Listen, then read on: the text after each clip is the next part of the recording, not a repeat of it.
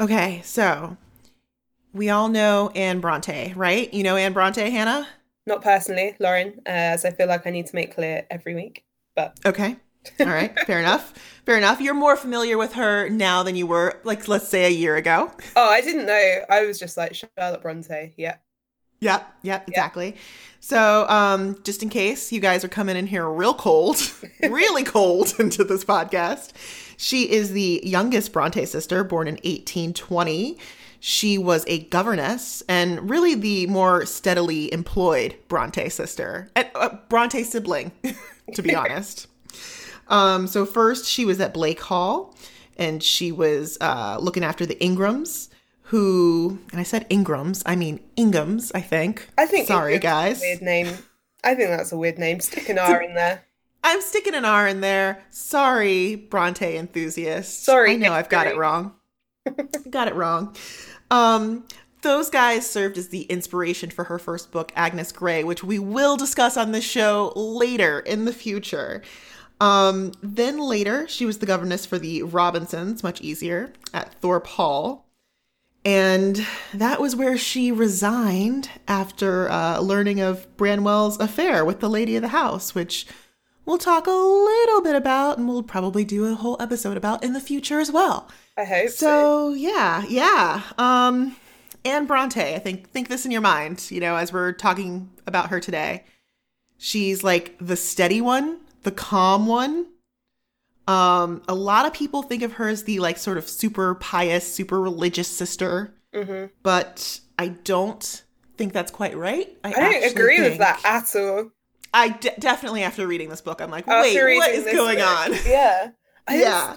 like have the people that say that have they read Villette and Jane Eyre because those books are like religion, Right? religion. Well, I think Right. Villette, I can't. I've blanked out a lot of Jane Eyre at this point. Well, I shouldn't say that. I mean, I think she's definitely the quiet rebel. And, Mhm. I think a lot of people give that rebellious title to Charlotte. And I think Anne is just here to steal her crown today. There we go.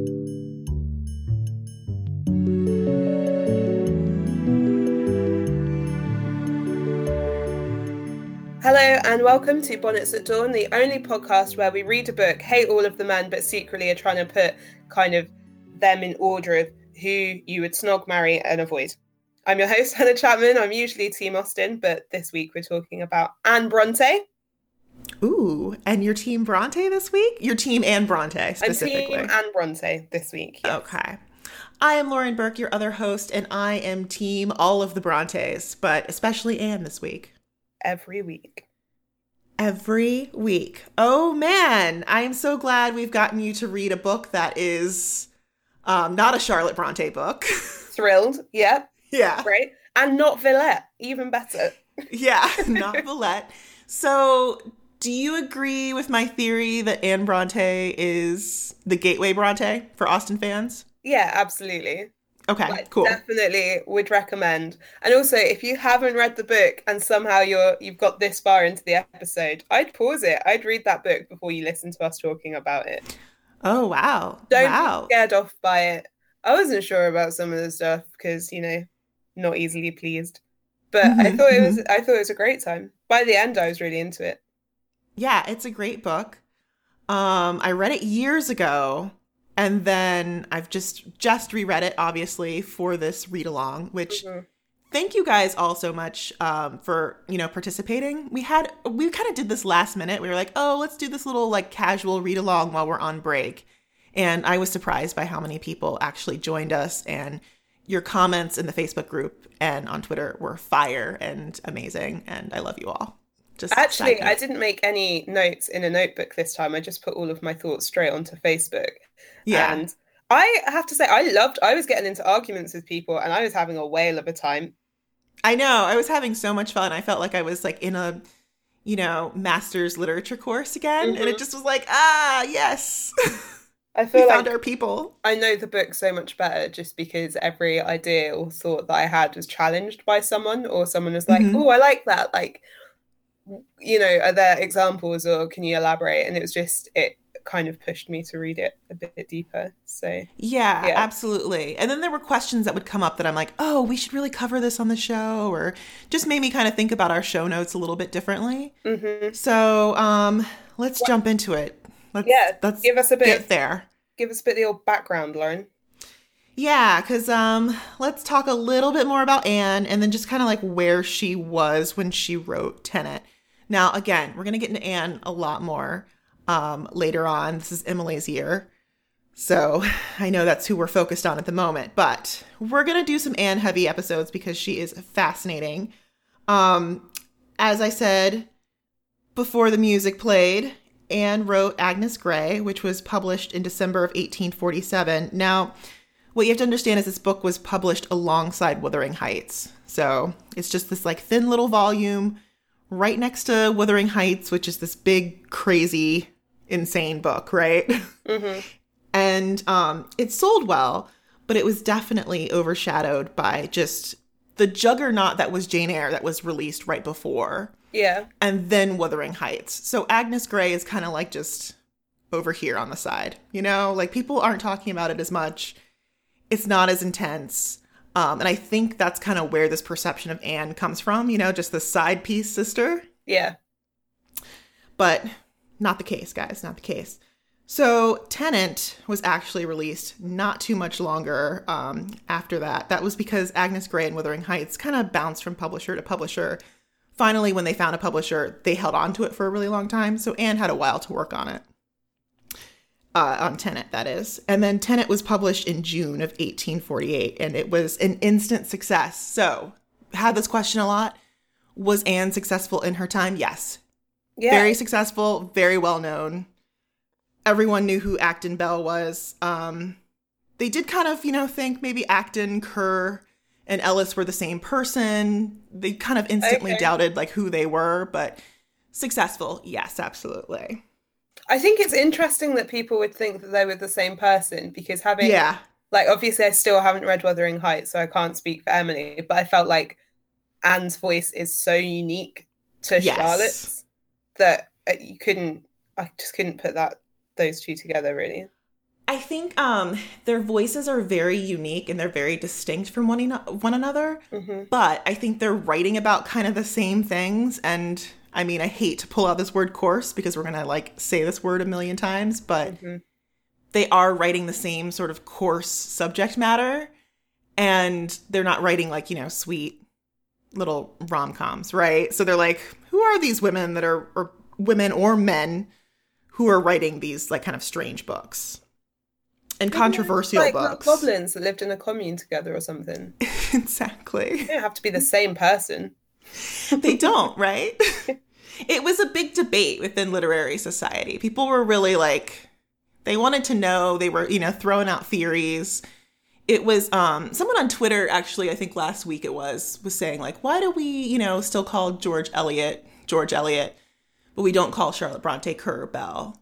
And I'm like, well, I think it was like a bigger deal. And also that there's three of them. You know, like there were three of these mysterious people writing these kind of weird books.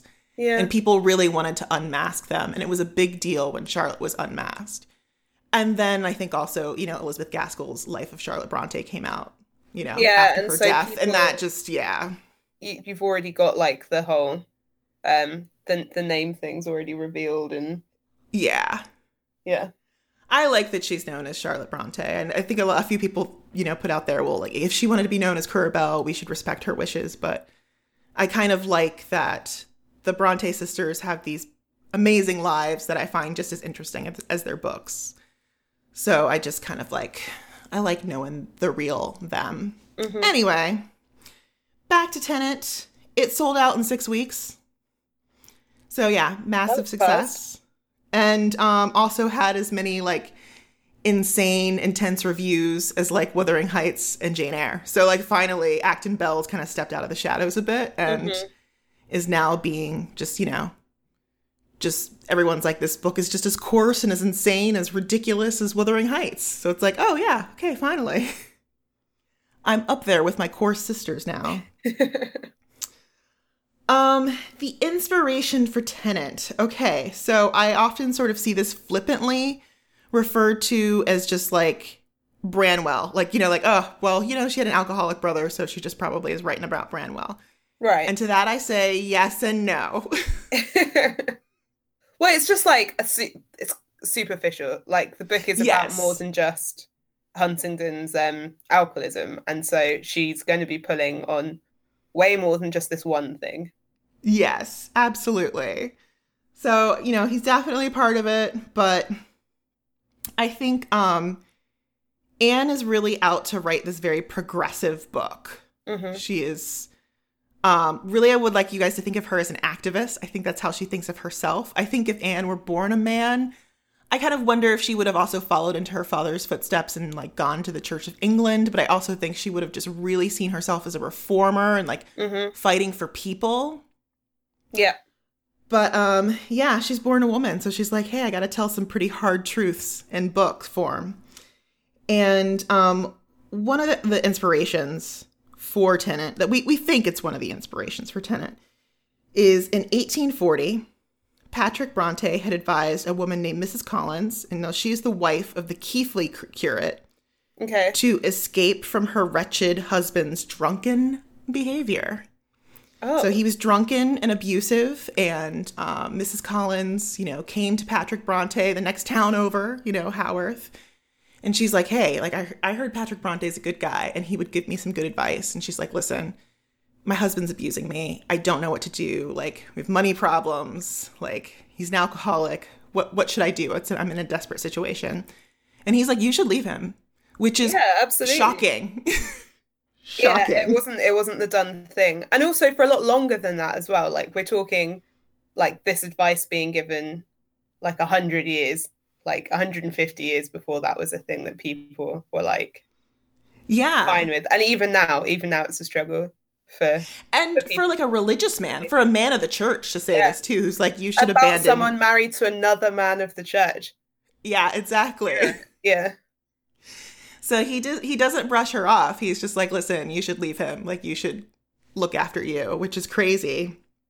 Now, 6.5 years later, in April of 1847, Mrs. Collins like visited the Haworth parsonage again. And Anne would have like sort of heard all of this, like her whole story, Mm-hmm.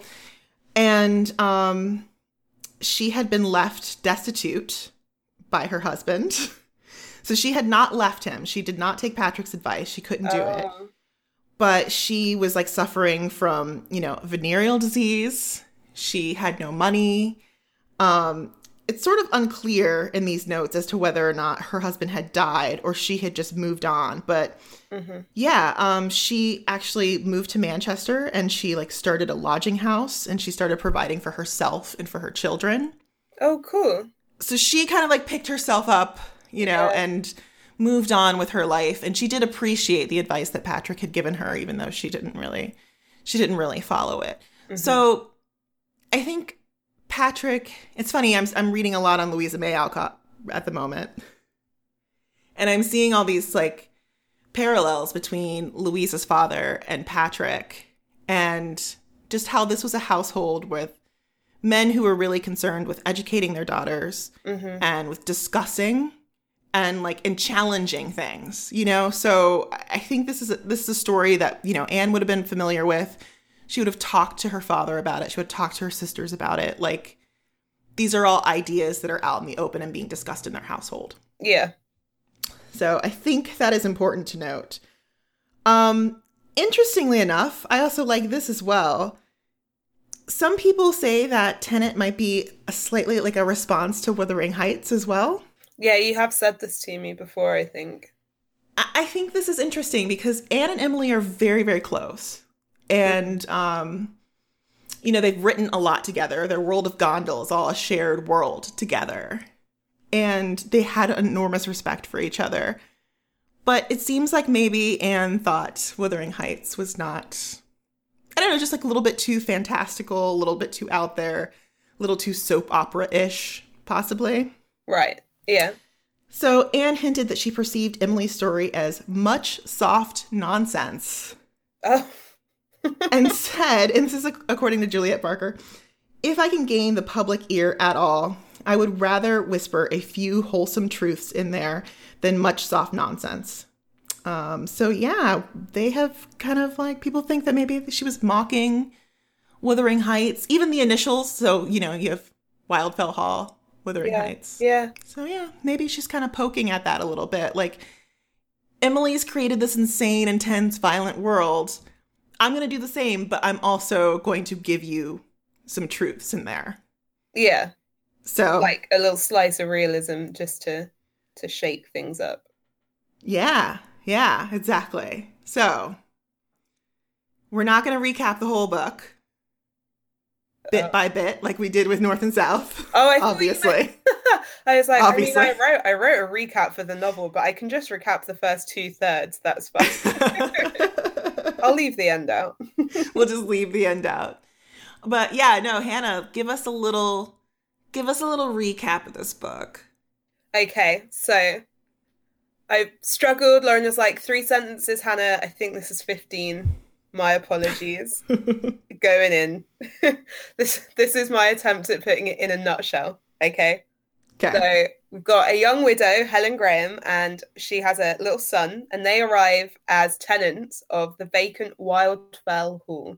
And Helen's distrust of society, and then Gilbert, who is the main character. And this book is an epistolary. It's written through a series of letters, and then a diary that is copied into the letters. And it's all told through letters, so it's also an epistolary. So Gilbert's the one writing it, and he falls in love with her, starts pursuing her, and then kind of all of the neighbours start gossiping, like, who's this woman? Maybe she's married, maybe she's having an affair with Mr. Lawrence, the person that's renting Wildfell Hall to her. Gilbert kind of like stops dating the girl that he was dating to pursue her, and like maybe she's the one spreading the rumours, you're not really sure. Helen definitely likes Gilbert back. She gives him her diary, kind of like to say, because Gilbert sees her having like a little moment with Mr. Lawrence, so then he believes that the rumours are true, and she says, no, take my diary and go and read this. So then you've got this big chunk in the middle. I think it's like the longest section, which is just Helen's diary recounting 6 years of absolute misery being married to this guy called Arthur Huntingdon, who she married against her family's wishes. They were like, he's kind of like this fast and loose guy. He's not moral. He's not going to make you happy. And she was like, no, I can show him how to live a better life. But she can't. And while she can, for the most part, kind of take on the chin the way he behaves towards her, she cannot abide him trying to pull their son, Arthur, kind of down the same path as he's going down. He gives him wine. He tries to get him to swear. He is having affairs just in the house and in front of her. His friends are awful, most of them. There's this guy called Hargreaves, can't wait to talk about him. He's friends with her husband. Anyway, so then she does decide that she has, she can't stay with him anymore. He's like killing her. He's destroying her son. So she's going to make her way as an artist. He finds out. He then destroys all of her stuff, and then she escapes again. But I think she does it with the help of her brother. Guess who he is? Mr. Lawrence. They weren't having an affair. It's her brother. And then you kind of catch up with her being in Wildfell Hall. But right around the same time that that Gilbert has read this, it's kind of like, well, now I know you're married. I still love you. And she's like, well, we can't be together, dude, because I'm married. It's not going to happen. So if you love me, you've just got to leave me alone. And then suddenly the next thing he hears is that she's gone back to her husband because he's sick. And then the husband dies. And then through some miscommunication, Gilbert and Helen do not talk to each other for a long time. And then in the end, they get together. Yeah, it's true. And she gets a lot of money. And she gets a lot of money. Yeah, she ends up very wealthy. Yeah, which is great. It was quite rambling. There's a lot in that book. There's a lot good. There's a lot. It was good. No, I liked it. Thanks. You did a good job. Solid job. Now all the people listening who have not read the book will know what it's about. I told you to stop. I said pause this episode and you didn't listen to me. I know. But you guys should definitely read it. Now for this episode, it just was so hard because I was like, how do we approach this episode? Like, how do we talk about this book? Mm-hmm. And we don't have 6 or 7 episodes to talk about this book and cover each thing. Yeah. Because I think there's just like 1,000 different ways to approach this text, like via religion, alcoholism, women's rights, misogyny. So I was just like, okay, Misogyny. let's talk. Yeah, let's do misogyny. Yeah. Let's do the dudes of Tenet. So I think this is a great way to sort of have all these discussions. But yeah, I just want to warn you all that this is like not going to pass the Bechdel test. We're going to have some bad lads, sad lads, and very bad dads. Yes, exactly. So should we start with the one that lit up our Facebook group? The main character, really? Yeah, he does feel like the main character. Gilbert. My Gilly? You love Gilly. See, I would Gilbert cast, Markham. I would cast my boy Gilly as the narrator, but I definitely think that Helen is the protagonist. Okay, gotcha. Yeah, good. Because I'm with you there. He's telling the story of Helen. He's talking about her life and how he's met her. It's very much like his story starts when she gets into town and his story ends when they marry. And then the middle, like the biggest section, is her diary, and he's not in it at all. So the whole story is Helen. He's just the person kind of telling it. Gilbert. I know, hard. Well, I will say before we get started with him, little fan casting. I did ask everyone to send in their fan casting for this movie. So 3 choices for Gilbert for the movie would be James Norton, Sam Claflin, or Matthew Lewis. I don't know who Matthew Lewis is. I knew you wouldn't. Neville Longbottom. No. Who said that? You're fired. Sam Claflin, whatever his name is. Oh yeah, that's who you're going for?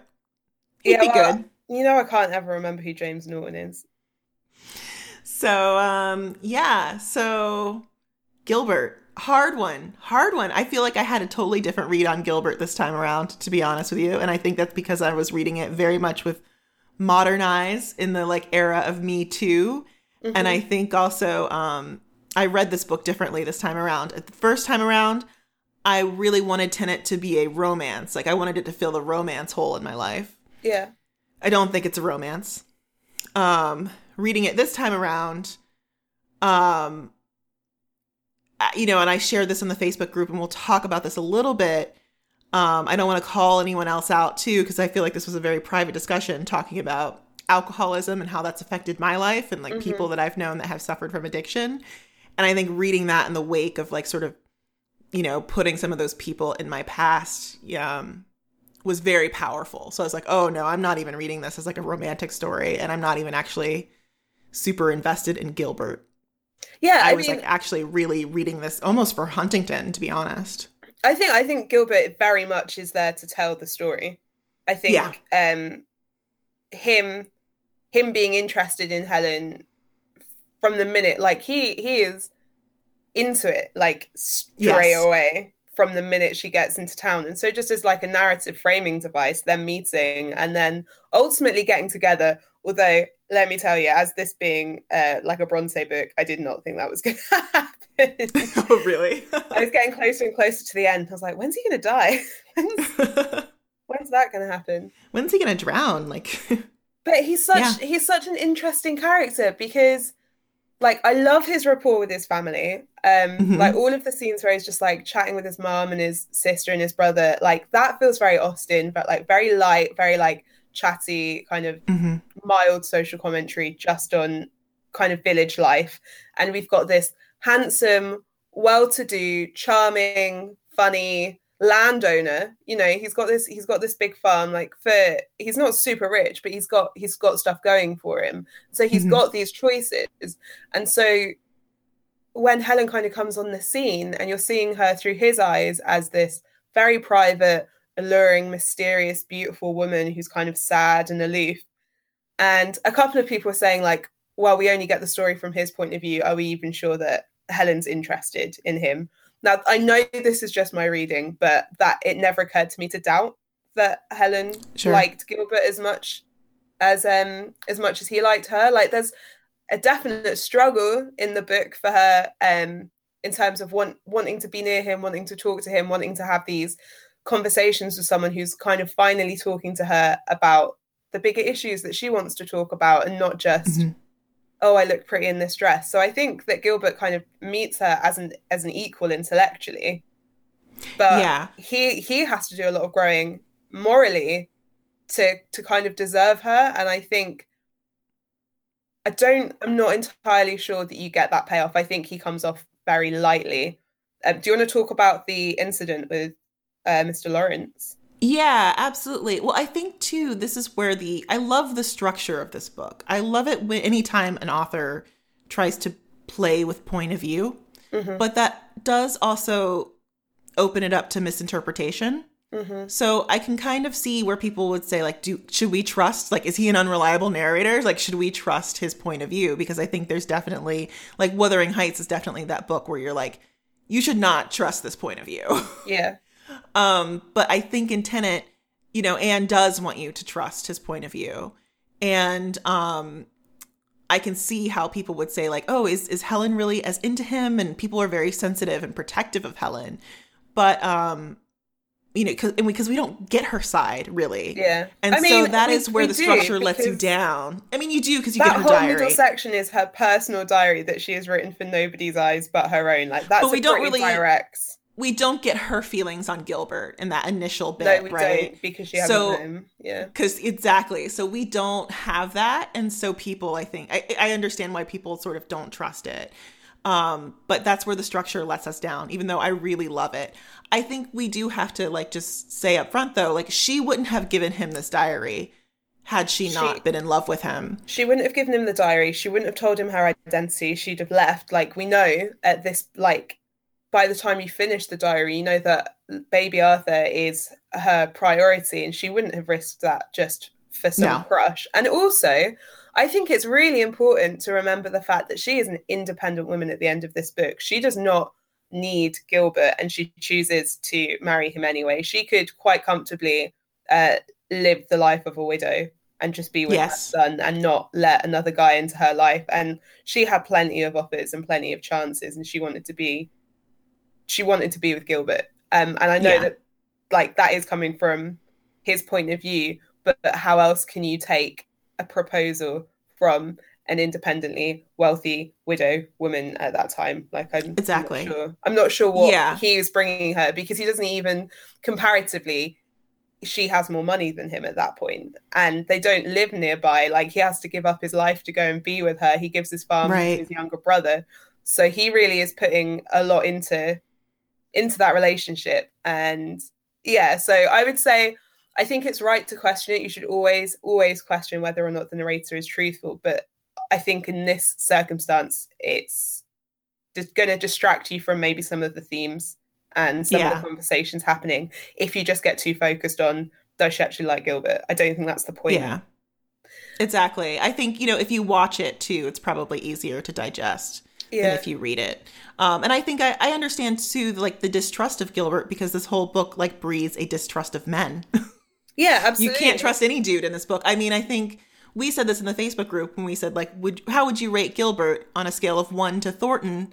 He rated a 6. Absolutely. Yeah, absolutely. He's not a perfect hero. He's not a romantic hero. I mean, remember, like, Anne Bronte's not writing a romance, and she's not writing a romantic hero, and she's not writing an idealized version of men. Absolutely. Like, she is like, I'm here to tell you some, like, hard truths, and those truths are that men are problematic. Yeah. And so, like, Gilbert he's like a solid dude, and I think you're right. He has some moral growth that needs to be done throughout the story, and he actually and worrying anger issues. There's this bit where he with the handle of his horsewhip kind of smashes Helen's brother, but he doesn't know that he's Helen's brother at the time, around the head, knocks him from his horse, and leaves him lying in the rain at a time where people did regularly die from getting a chill. It's a pretty hardcore, violent incident. And it's shocking. It's shocking. But, you know, we had comments in the Facebook group saying, like, he doesn't show any remorse for it. He never apologizes. He goes to Mr. Lawrence's house, and, like, they repair their friendship, and he looks after him, and he refuses to be sent away from the servant until he admits to to Mr. Lawrence that what he did, because as well, when he realizes that Mr. Lawrence doesn't have a memory of it, he could quite easily have denied that it happened. But I think the reason that this happens is to show that he's different from Arthur. Yeah, that and he that actually, he yeah, he actually owns up to his mistakes. Yeah, exactly. And there's a comment from Carolyn Booth on our Facebook group, and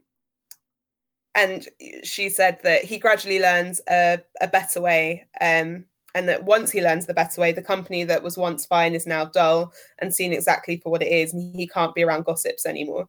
I think that's just like one part of it. He becomes a better person through knowing Helen, which is something she thought would happen with Arthur and didn't happen. And I think, again, that's one of the clues that she and Gilbert are a real couple.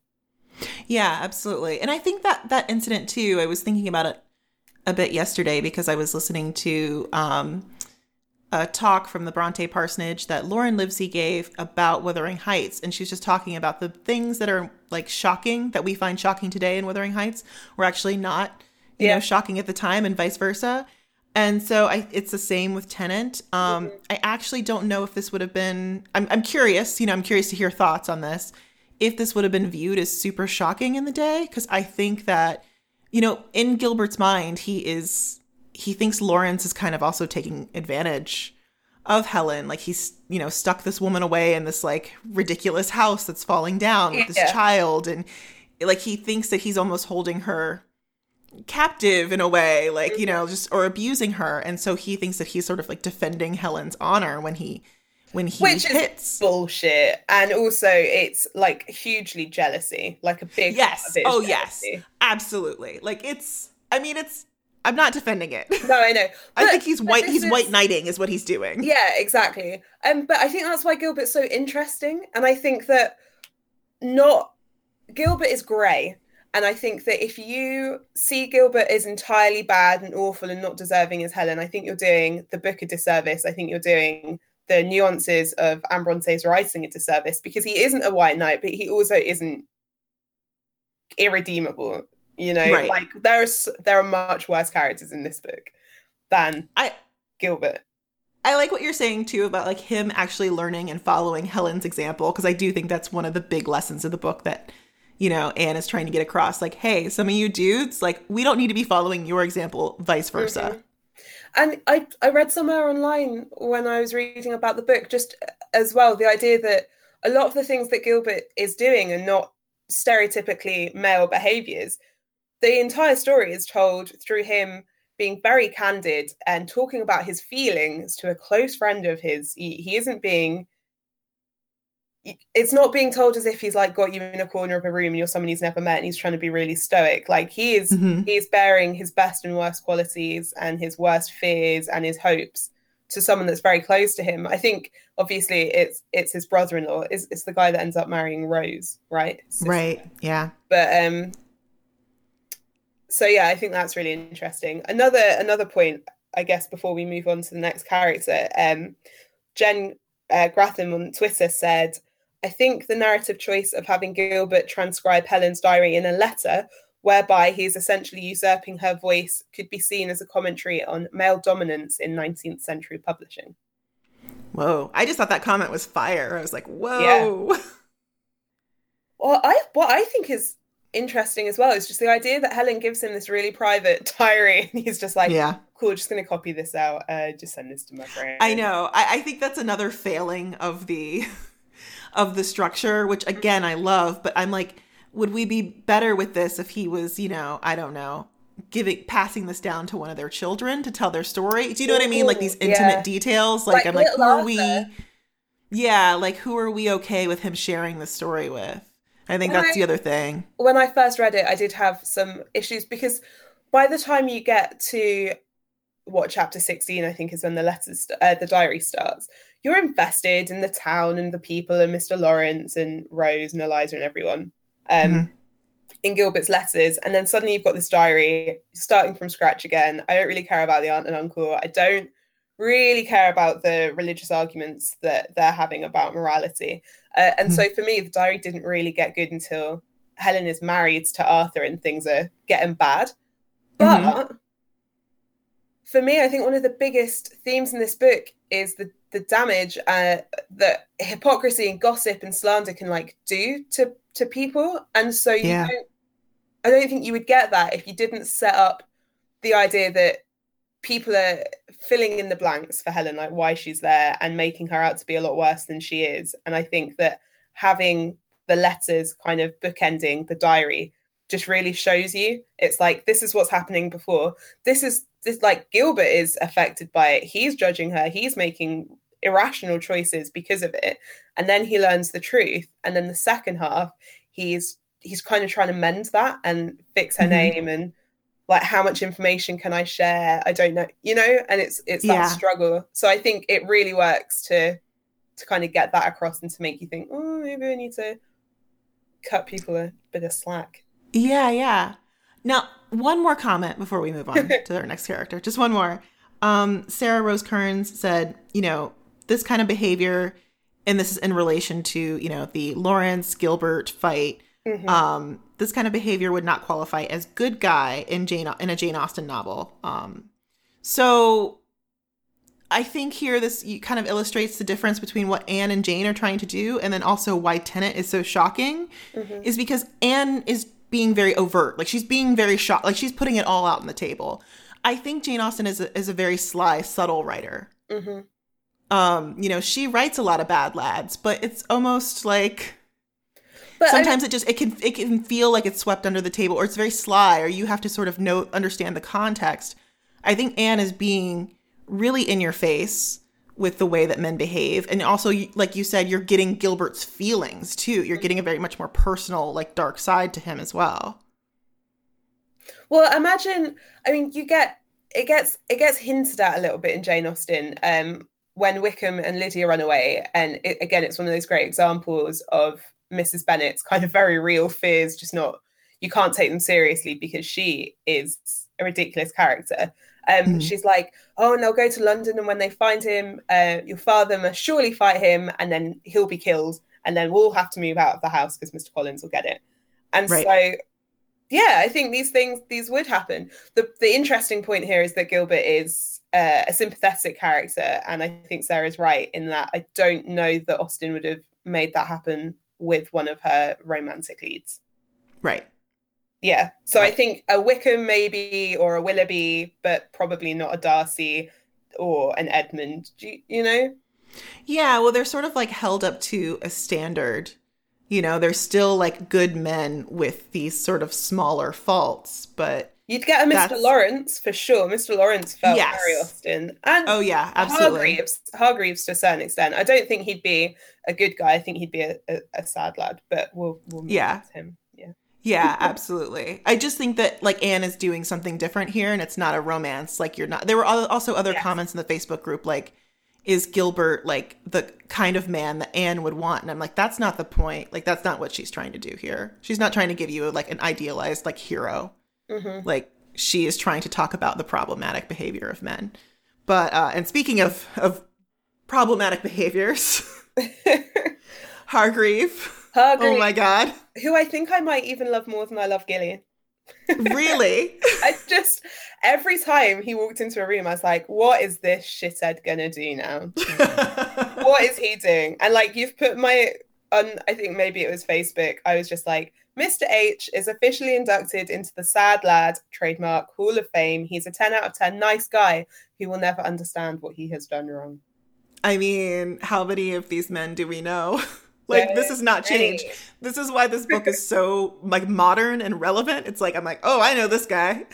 This guy's been around for 200 years. He didn't make it into the recap, but in a nutshell, Hargreaves meets Helen through Arthur Huntingdon. He's a friend of her husband's who never fully distances himself from the awful behavior that's being kind of thrown at Helen, and instead is using it to ingratiate himself into her life. And he knows that he knows that her husband is having an affair under her own roof, and he tells her so that he will look better in comparison. Right.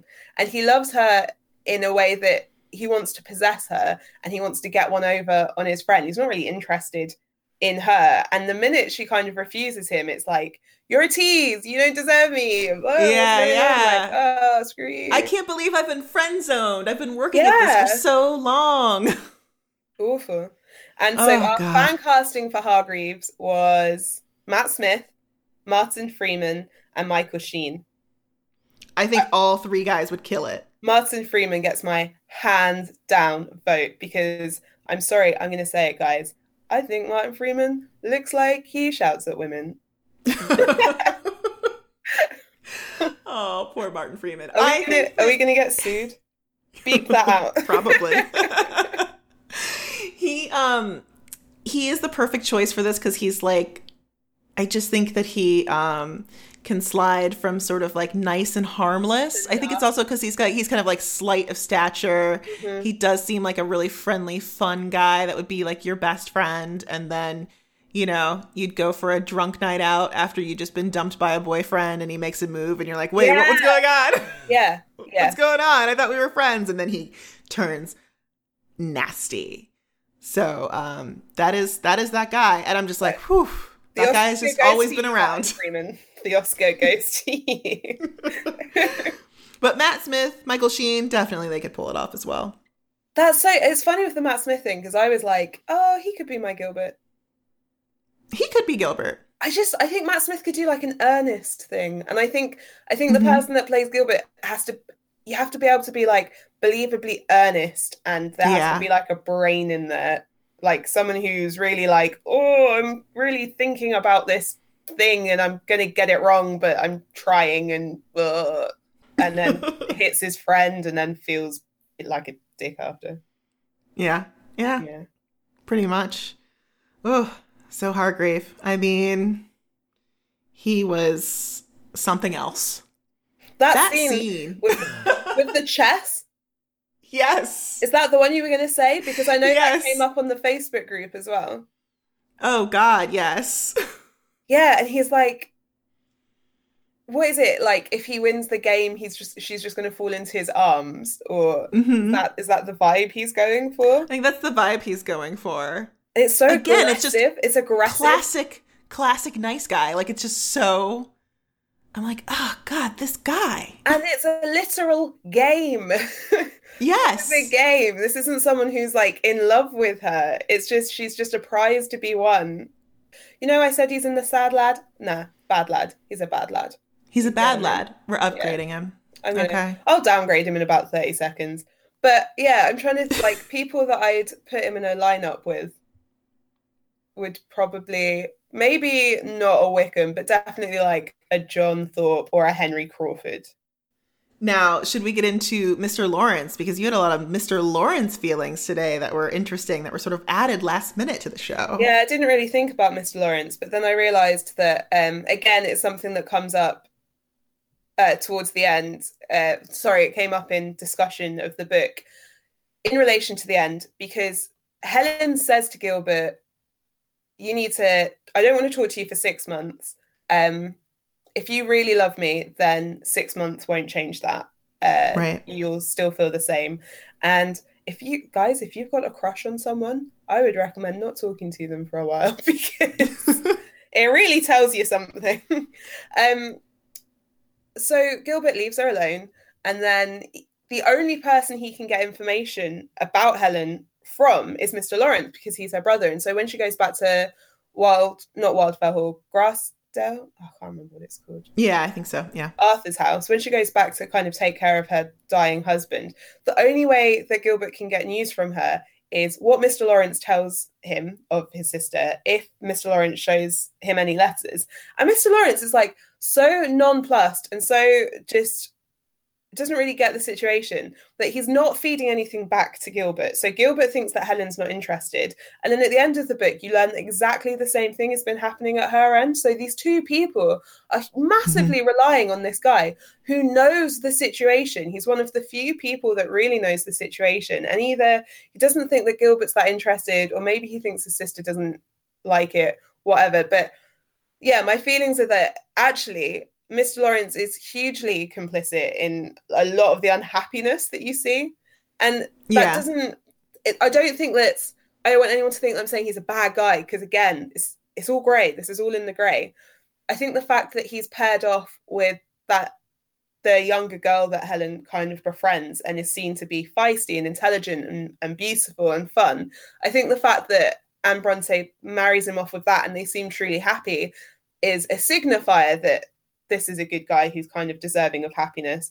But can we talk about the fact that he didn't tell anyone he was getting married? Not even his friend Gilbert. Like, he lets him just assume that it's his sister getting married. Like, what is going on with that? Like, I don't know. So I know. I'm unclear on Lawrence. Like, I was wondering if he was still a little salty that Gilbert hit him. Like, what's the deal, Mr. Lawrence? Why are you just wrapped up in your own romance and you're just sort of not caring? I love that awkward friendship, because in Gilbert's letters, he's always like, man, I don't know about this Mr. Lawrence guy. Like, I get a funny read from him. Or like, they don't see each other for a few weeks. And again, it just feels like a very real relationship between people who are social equals and who maybe would have been friends in other circumstances. But the situation, like, they're not enemies. But no, they're not at all. They just have an awkward friendship. Yeah, it's not, as a contrast to the person he's writing to, like, it's huge. And I think it's great. I think it's really interesting. I like when Gilbert, like, shows up to the wedding, like, thinking it's Helen's. Yeah. But it's Lawrence's wedding. And Lawrence is like, oh, yeah, great. You came. You made it. And I was like, what? I didn't even... You know who I think would be a good Mr. Lawrence? That ginger guy. What ginger guy? The Billy Piper's husband. Lawrence Fox. Okay, I would accept a Lawrence Fox for sure. Sweet. Lawrence as Lawrence. Good. Yep, let's do it. Can we talk about Lord Loughborough for like a second? Yeah, absolutely. Don't have any notes on Lord Loughborough, but one. Just gonna wing it. I called him Lord Loughborough. I was staying with my grandparents while I was reading this, and they don't have the TV on or the radio on or anything for hours and hours at a time. So I was just reading aloud because the silence was killing me. And I just read Lord and Lady Loughborough every time it came up because I thought it sounded better. So Lord Loughborough is, again, he's another friend of Arthur Huntingdon's. And this poor guy is just abused. He has a gambling problem. He gets himself massively in debt. And Arthur's kind of recounting all of these stories. And then the worse his debt comes, the worse his drinking becomes. But they're like, oh, he's so unpleasant to be around because he's so mopey and miserable that we just pour drink down his throat. And then at least he's fun for a little bit. And you really feel for this guy. And then he falls in love with a woman. You think it's going to be like a fresh start. That's how he sees it. He's devoted to her. And then she starts having an affair with his friend. And I think the conversations between Helen and Lord Loughborough are really interesting because they both find out about the affair she finds out first and she keeps it from him. Right. But you've got a man and a woman reacting to the same situation because their husband and wife are having an affair together. And I think that's really interesting because although Lord Loughborough has the power socially, he's very much his wife is the stronger character, and he's more in love with her. She has the power in that relationship. She has the power in the relationship, yeah. Whereas Arthur has the power in his relationship with Helen, and I just thought it was really interesting. And then also, the bit where Annabella, his wife, goes to Helen and she's like, I'm not going to give him up. He's mine, basically. Right. And just how cold that interaction is. And Helen just being like, I'm not, this is my house. What I like too, there's a scene between Lord Loughborough. I can't say it because I feel like that's his last name is not meant for American. Because that would be Loughborough for you. Loughborough, right? Yeah. Lord Loughborough. Loughborough, yeah. It's hard because I just want to pronounce it too hard. But yeah, there's a scene where they're talking about, it's when he first finds out about the affair and he's just like, oh my God, how long have you known? And she's like, a couple years now. Yeah. But I don't know, for some reason, during that scene, it really struck me, how much Helen is just reacting in this book. Like, there are so many men just putting things on her, and all she can do is react. And I think that really is why people feel so like protective of Helen, or why you just sympathize with her so much. But like, even in that scene where he's, you know, he's not mad at her. He's just like mad at the situation. He's just, you know, he's just spiraling and angry. That, you know, his wife is cheating on him with his. Yeah. He's just like, why didn't you why didn't you tell me? Why didn't you do something? Like, it's just like, he's like yelling at her. And I'm just like, dude. Yeah. All Helen can do is just like take all this shit that men throw at her. Like, even men who are like not even really angry at her. Yeah. I got like kind of mad at him in that moment, but then it fades and he's just like, I gotta go. We're Also, leaving tomorrow. Arthur has got like too many friends, because I remember when the diary first happened, I was like, who is this? Who is that? What's going on? Too many friends. Oh, we're going to talk about that because I have feelings on that. Do you want to move on to Arthur? Let's do Arthur. I slipped in a little section. We were going to go straight into why Helen goes back to her husband, but I was going through some of the conversations that had been had and found this little gem from you, Lauren. And you said, how many good women have been thrust in the way of a nonsense man with the goal of reforming him? Let's write a book about him. And then Sarah Rose Kearns came back with this great link to Jane Austen, saying, yes, like Henry Crawford, perhaps they secretly want to be dominated by a virtuous woman because novelty, but also make her less rigid and or destroy her. I was struck by the way A.B. describes Arthur and Helen's courtship. There are a lot of red flags, such as the gloating way he reacts to seeing her drawings of him. Yes, but absolutely. What I loved about that comment is the fact it's working both ways. She wants to reform him. He wants to lead her to the dark side. It's like a codependency thing. They're both taking something very unhealthy from the dynamic. They're not like meeting in the middle and being like, I like you. It's, you could be different. Or like, yeah. And the little wifey pedestal, that gets discussed so much. I mean, look at Helen's friend that ends up married to one of the little shits. I can't remember her name. Millicent or something? Millie? Yeah, I think it's Millie. So she ends up married to one of the friends, but unlike Helen, she remains in love with her husband. He's not as bad as Arthur, but he's pretty appalling. And at one point, Helen just has to say to him, like, look at your wife, like she's crying because you're making her unhappy. Look at your behavior. And I love that moment. That's a great moment. That is I'm so glad you brought that up because I kept meaning to and forgot about it. Because yes, that's another moment where it's just this dude where he's like, I don't know why she's unhappy. Like, she used to be great. Yeah. It has nothing to do with me. But unlike basically all of the men, so this guy and, because, you know, I don't know his name, this guy and Gilbert are like the only two guys that you see have a kind of a character arc in terms of their behavior changing. And he mellows out. He's like, oh, yeah, you're right. I should prefer country sports and looking after my land and kind of being involved with my family more than I enjoy drinking loads of wine. And he reforms himself and he ends up happier because of it. And I think that's the important thing. It's not he does it and he's miserable. It's like these life choices are better for him and he's happier. And so you've got this moment of it isn't Helen that failed Arthur. Arthur doesn't kind of abuse her and behave the way he does because she wasn't strong enough to change him. She manages to change this other guy's mind. Arthur is awful. And I think it's really great having him in there as a counterpoint, you know, like Arthur is really awful. It isn't Helen hasn't failed. It's just that there are some people, men in this book mostly, who need to grow up and learn. I think you also can apply that to Gilbert as well. He's a young man. Yeah. They're all little boys. They're all boys. And if you're talking about them really in modern terms, and you're talking to, you know, your girlfriends about like, why won't my 24-year-old boyfriend sort of like grow up and act straight?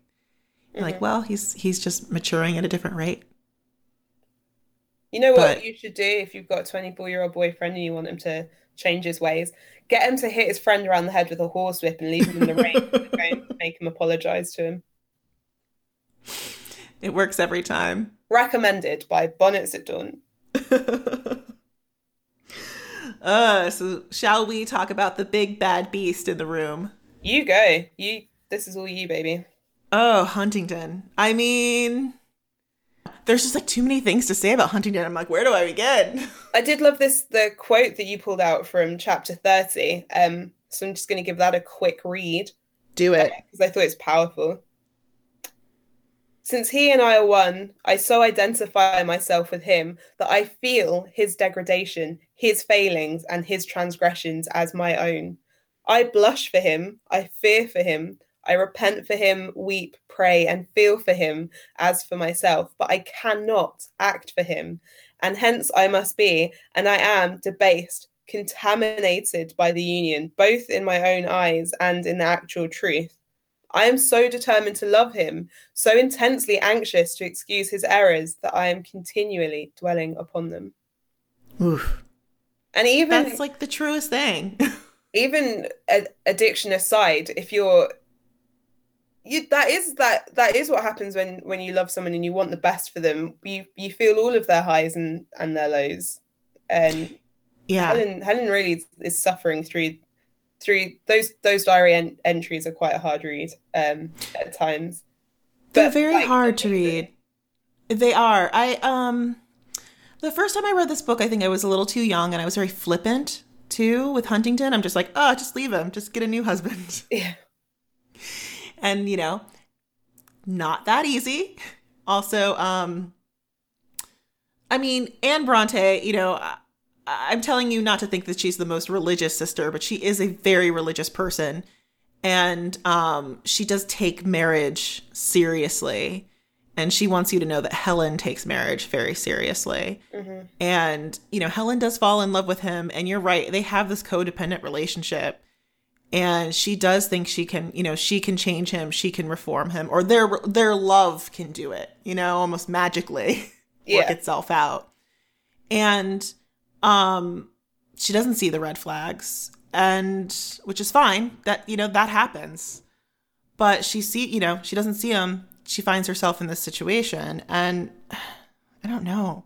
It's so hard to articulate because it's just like I haven't been in a relationship, like in a romantic relationship with an abuser, but I have with someone else very close to me, and just like that feeling of like, I understand that feeling of just like, you just love this person and want them to get their lives together. But also this person has like a massive hole in their heart that will just never be filled. And I saw that with Huntington. Like, it was like, that's why he has all those friends. Like, that's why he bounces around, like alcohol, gambling, traveling, love. Like, it's never enough. No, nothing is enough. Like his home, like his son isn't enough. Like, Yeah, it's never enough. And I'm like, ooh, that's like classic. And I feel like that's how Branwell was. Totally. Like, he couldn't be filled. Yeah. Yeah. And I think that is what Anne gets across like so beautifully, of like just loving someone that, you want. Like, and I think the highs, they had good highs too. Like, I feel like maybe there were days that Helen definitely felt that she was enough and that she could make this relationship work and that she could make him happy. And then the lows are really low, What I always think is really interesting with the highs is that actually Anne Bronte does a really good job of describing the effort that goes into managing Arthur's moods. Like the amount of work that Helen is kind of putting into just keeping this odious little man entertained and calm and happy.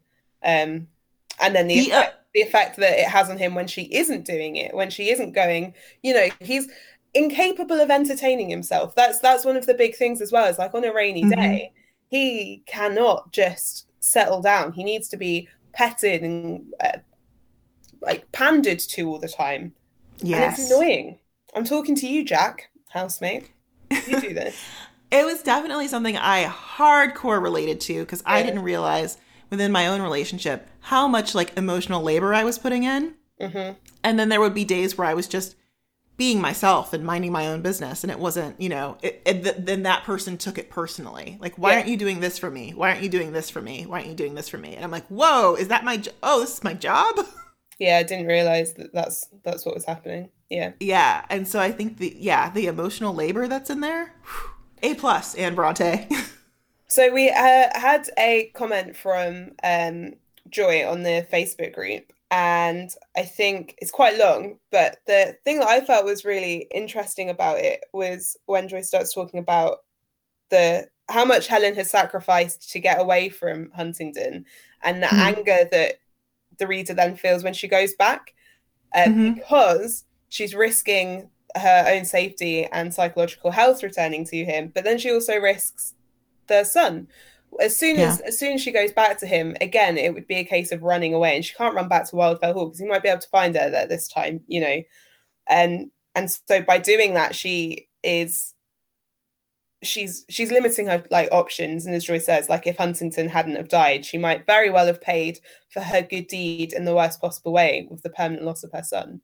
And the stakes Yeah. are high. And what it's great that it's kind of evoking that reaction from a reader, Mm-hmm. like anger at her decision to go back. But for Helen, who we have to talk about the fact that she's very religious. Yes. Her morals are very, like they are leading her through life, and she cannot turn her back on a fellow human, a fellow Christian, like walking the path, who's close to death and might need to repent. That is worth more than her own happiness. Like Yes. his soul in the next life is worth more than her physical discomfort in this. I think too, it's also saving her son, because I think, you know, with anyone that has a family member that's an addict, I think that's always an issue too. Like, is this, you know, how is this going to affect my son? And like, what if he follows the same path, and can he be reformed? And so that's the other reason why she goes back, I think too. It's like, let me go back to him and see if I can turn him around now that he's at his darkest hour. Because if I can save him, then I know, you know, if little Arthur in the future goes down the same road, I can save him too. So I think there's like a bit of that in there as well. You've just reminded me of something. I've got to say it here because I'll forget otherwise. Mm-hmm. Mate, Helen loses her mind at one point. She's like, oh yeah, so what I've started doing is I've started adding like all of this stuff that makes my kid feel sick if he goes near alcohol, and then I give that to him. Like I'm poisoning my son just to make him not drink. Right. I was reading that and I was like, whoa. Yeah. It's pretty hardcore. It's intense. That was a shock. And it just, I mean, honestly, it made me think of The Sixth Sense when the mum is like poisoning her child to keep her sick. And I know Helen's doing it for like very different reasons, but I was just like, this could backfire. Totally.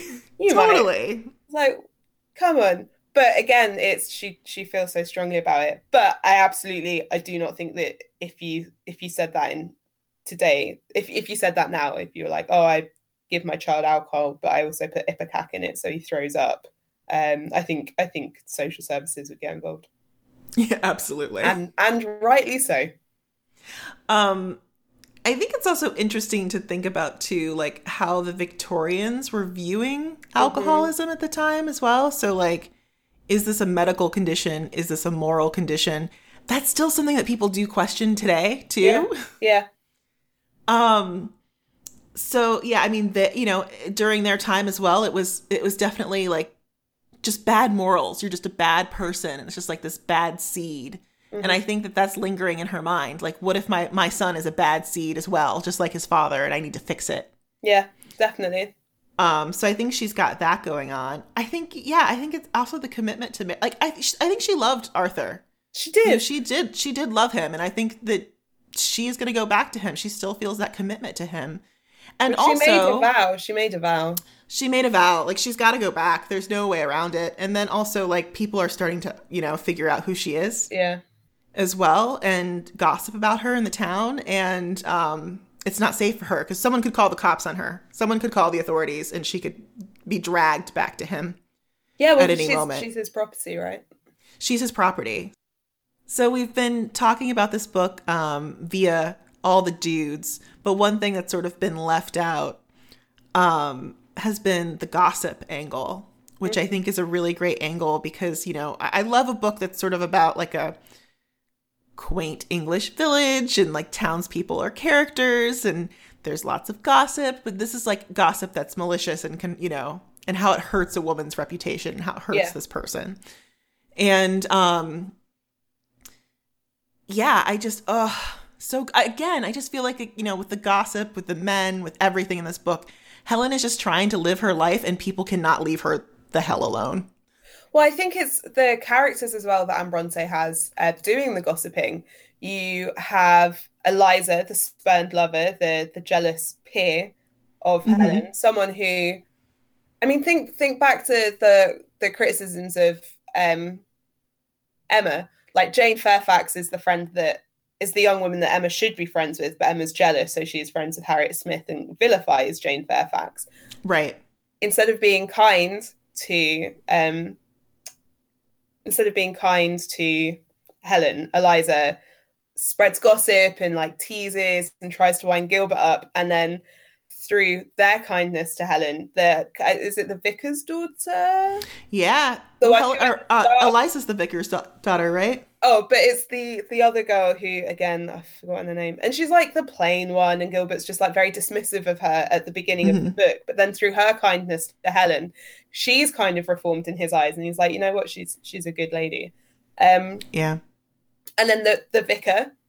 The big one. The matronly Gilbert's mum, who all of her concern is coming from like this motherly care about her son and who he's getting involved in, and you know, but it's misplaced and it's not real. She's not really concerned about Gilbert. She's gossiping and she's like excusing it. And it can't be wrong. Right. It can't be wrong to gossip when the vicar's doing it. Oh, exactly. I love that point too, and I love that like Anne is just very pointedly making. There's a few places in this book where she is talking about hypocrisy, you know, and especially with people who find them who feel that they are very religious. Yeah. And she's like, no, calling you out right here. The vicar, her aunt, like there's a lot of like, I think excellent religious debate in this book, which makes me think that Anne she's much more open-minded. She's much more open to, you know, talking about religion, debating it, like having a conversation than I think even than Charlotte. I think Charlotte's a little bit more one track. She doesn't bring up Catholicism like even one time. If this was a Charlotte Bronte book, we'd have had another 15 chapters, which is the diary of a Catholic person complaining. No, of someone complaining about Catholicism. Like, and I think that maybe that's one of Charlotte's issues with the book too. You know, we've talked a little bit about like why Charlotte called Tennant a mistake and really wanted to bury it. And I've wondered, you know, I brought up, like, was she jealous of Anne? Was this, you know, a talent situation? Did Charlotte sort of want to be, like, the only one? But I do think that she thought a lot of her, and just not only me, this is Amy, got to give credit to Amy Rowbottom for this, too. She just thought that, like, a lot of Anne's ideas were crazy. Yeah. But it's like you're saying about, it's a progressive text as well. Leave your husband. Save the child, leave your husband, be anonymous, fall in love to someone that you're not married to, look after yourself, put yourself first. Like literally shut the door. Who was it? I mean, who was talking about the act of closing the door in Arthur's face? It's what that's going against the law of the time. She was his property. He has the right. Yeah, it's there was a famous quote. It's like the door that slammed in Arthur Huntington's face, like slammed throughout, like reverberated throughout Victorian society. This was like, this was huge. This was a big idea. And I think also Charlotte felt that reflected poorly on her. She's much more of a traditionalist. This is not a place she would have gone. And she's like, oh, you know, my sister's the one with loose morals, not me. And she was just confused. I don't know that Anne Bronte would have Helen falling in love with an M. Paul. No, I don't think she would. Or a Rochester. I don't think that Rochester is sufficiently redeemed by the end of Jane Eyre for an Anne Bronte book. No, but you feel that Gilbert is. Yeah, man. I made this point he doesn't do anything else. He doesn't do anything nearly as bad as Rochester. Like, I won't even tolerate that comparison personally. But I was like, no, come on. Roger sounds like a woman locked in an attic. And it's like, he's actually going to marry her while he's married to someone else. And then he's going to take her to Europe to keep her in sin. Also, he has this kid who he's just like, I hate this kid. I've got her, but I hate her. So there's a lot going on there. I think that the only thing that Gilbert really does is brutally attack a man and leave him to die. But he does do that. Sorry. I don't know. And Mr. Lawrence is like, yeah, I'll totally send you a save the date to my wedding, but I won't. Gilbert's on Facebook and he's like, when did Mr. Lawrence delete me? Or it's like, maybe. And he's like, oh yeah, it's broken. I unfriended a bunch of people. And it's like, yeah, right, Mr. Lawrence. I see your side eye. We had, too many comments to actually even read out on the show. You guys really brought it. I really, really appreciate it. If you're not in our Facebook group, you should just go ahead and join and read through those threads, especially if you haven't read Tenet or you want to pick it up now and sort of feel like you're reading it along with lovely people. I say go for it. But shall we read a few of our favorite comments right now? Yeah, I guess, yeah, we should. Let's go wild. Let's do it. The lovely Louise Logan, right off the bat made this comparison that I was like, yes, I was feeling this too, actually. She said, I'm still finding the tension between Helen and Gilbert very reminiscent of My Cousin Rachel, which wouldn't be too much of a stretch as there's a lot of Jane Eyre in Rebecca. Yes, absolutely. I think I watched My Cousin Rachel not too long before I started reading Tenet. And I was like, oh yeah, he's a mysterious woman, gentleman farmer boy, gossiping people, it's has a lot of that. Yeah, you should see. We should read it on the show too as well. Yeah. It'd be a good one for season 3. Valentina Burbank said, in rereading this time, I noticed right off the bat Anne announces in this text the book is not only a morality tale, as it is largely dismissed or described by certain critics. She makes clear that she is exploring society's attitude towards women and how ill it serves them. And then quoted, well, but you affirm that virtue is only elicited by temptation, and you think that a woman cannot be too little exposed to temptation or too little acquainted with vice or anything connected therewith.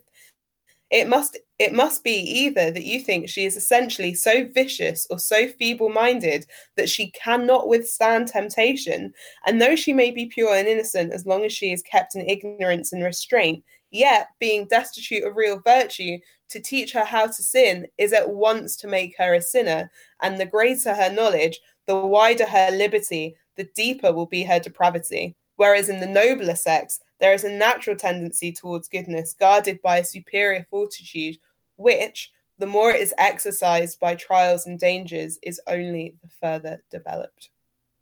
Yes. And that actually stayed with me throughout this next discussion, which could really lead us into a whole other episode, sure, to be honest. Yeah.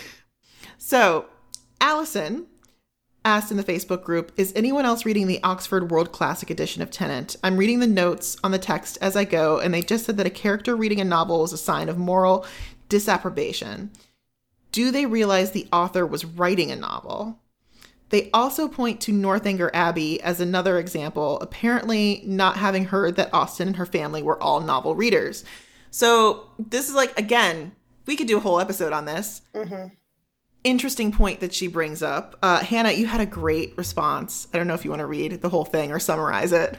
I had a couple. I will say that my initial response to this was just that often when people are writing, it's important to remember when you're reading a book that just because a character in a story behaves a certain way, that isn't what the author thinks. Right. Or that isn't how the author would behave, right? So sometimes it's worth looking at who is doing these behaviors, and is that person a good guy? Is that person morally ambiguous? What's the situation? So yeah, I guess I'll read my response. So I'm sorry if it sounds like I'm reading a script. Both Austen and Bronte are challenging societal norms within their novels. In Northanger Abbey, it's way more explicit when it comes to novel reading, I think because so much of that book is about reading novels. Mm-hmm. And also, when I wrote this, I couldn't remember who was reading the novel in Tennant, honestly. The Right. characters that are wild about novels are usually morally dubious. So, for example, Isabella and John Thorpe in Northanger Abbey you're meant to, from the beginning, just be like, warning bells, these people are not, they're not on the straight and narrow. And so when Right. Catherine starts reading the novels, it is with the sole purpose of being shocked, reading something a bit sexy, being titillated, like not doing what a young lady is supposed to be doing. But then by the end of the book, it turns out Catherine hasn't finished the novel. As Helena Kelly Right. points out in Jane Austen, The Secret Radical, probably neither has Isabella hasn't either, because otherwise, read the book. It's like a really great discussion about have the people who have said they've read the book actually read it. So I recommend Mm-hmm. that chapter. The only person who's absolutely read it because he quotes the storyline and the plot, he makes jokes about it, is Tilney, who is considered morally right and a Mm-hmm. good guy, and he's in there as a foil to the bad people. And so, really playing with that idea of people that read novels are bad and people that don't read novels are good, because you've got the good guy reading the novel and the bad people just talking about reading them, not actually doing it in the first place. Right. And so it's playing with that idea, and I don't think that that is what Bronte is doing. But again, just if they're saying, if people are like, oh, moral disapprobation, yes, that was a thing, and now that you've got that knowledge, like look at who's doing it, how are they behaving, and like what is the author trying to say by making the character do that thing, right? Yes. And I think I kind of like turned it around to religion as well. So actually going back to that quote that Valentina dropped in the group, and then also sort of like taking all that knowledge from the Northanger discussion, I think it's sort of I'll read my quote, guys. It's gonna sound like I'm reading a script. But I'm saying that both authors are making pointed remarks about what society thinks is and is not appropriate for young women and sort of the Mm-hmm. information that they digest. So, just like Catherine and Isabella shouldn't be filling their brains with like silly novels, Helen shouldn't be reading the Bible and interpreting it on her own terms. So that is something for a man to do. So the man who is like the head of her household, her father, her husband, or her spiritual leader. Mm-hmm. Like that, it's dangerous, basically, is what I'm saying, to let women get ideas into their head, which is actually just what, Valentina, quoted from Anne. Like that's what Anne's saying. Like, Yeah. And that conversation between Helen and her aunt, it's like, well, where did you learn that idea? And she's like, well, I learned it in the Bible, auntie, like this book that I meant to read. But right. that brings us to a really good point that Dan Maggers on the Facebook group, bringing it back to Austen. So Dan said, as a point of comparison, it is worth noting that Fanny Price's reading does not include novels. Instead, they are histories, etc. And that's part of how Austen is characterizing Fanny as strictly moral and almost priggishly so. And you can find a note about that in the Norton Critical Edition of Mansfield Park for reference. And I thought, Mm-hmm. again, that's great. Like, who's not reading the novel? And for context, I think it's Annabella in Tenant of Wildfell Hall, isn't it? Yeah, I think so. Who is morally not not doing good things. So I'd say, yeah, moral disappropriation. So, Hannah, Yes, Lauren. if people would like to find us on the internet, where should they go? You can find us, as always, on Instagram and Twitter at Bonnets at Dawn. You can email us, bonnetsatdawn@gmail.com. You can find us on Facebook. Somehow, people that don't hear me saying this every week find us on Facebook, and it blows my mind. Just search Bonnets at Dawn, answer the question, Team Austen, Team Bronte, Team Gaskell, don't have a clue. Let us know. And come and talk to us about Tennant. It's not too late. Come talk to us about North and South. It's not too late. I'll even talk to you about Pride and Prejudice, which I did for no good reason last week. So It's true. come on in, guys. All right, guys. Thank you so much for joining us this week. And we will be back next week to talk at you about some other Gaskell, Bronte, Austen related thing. Bye. Bye.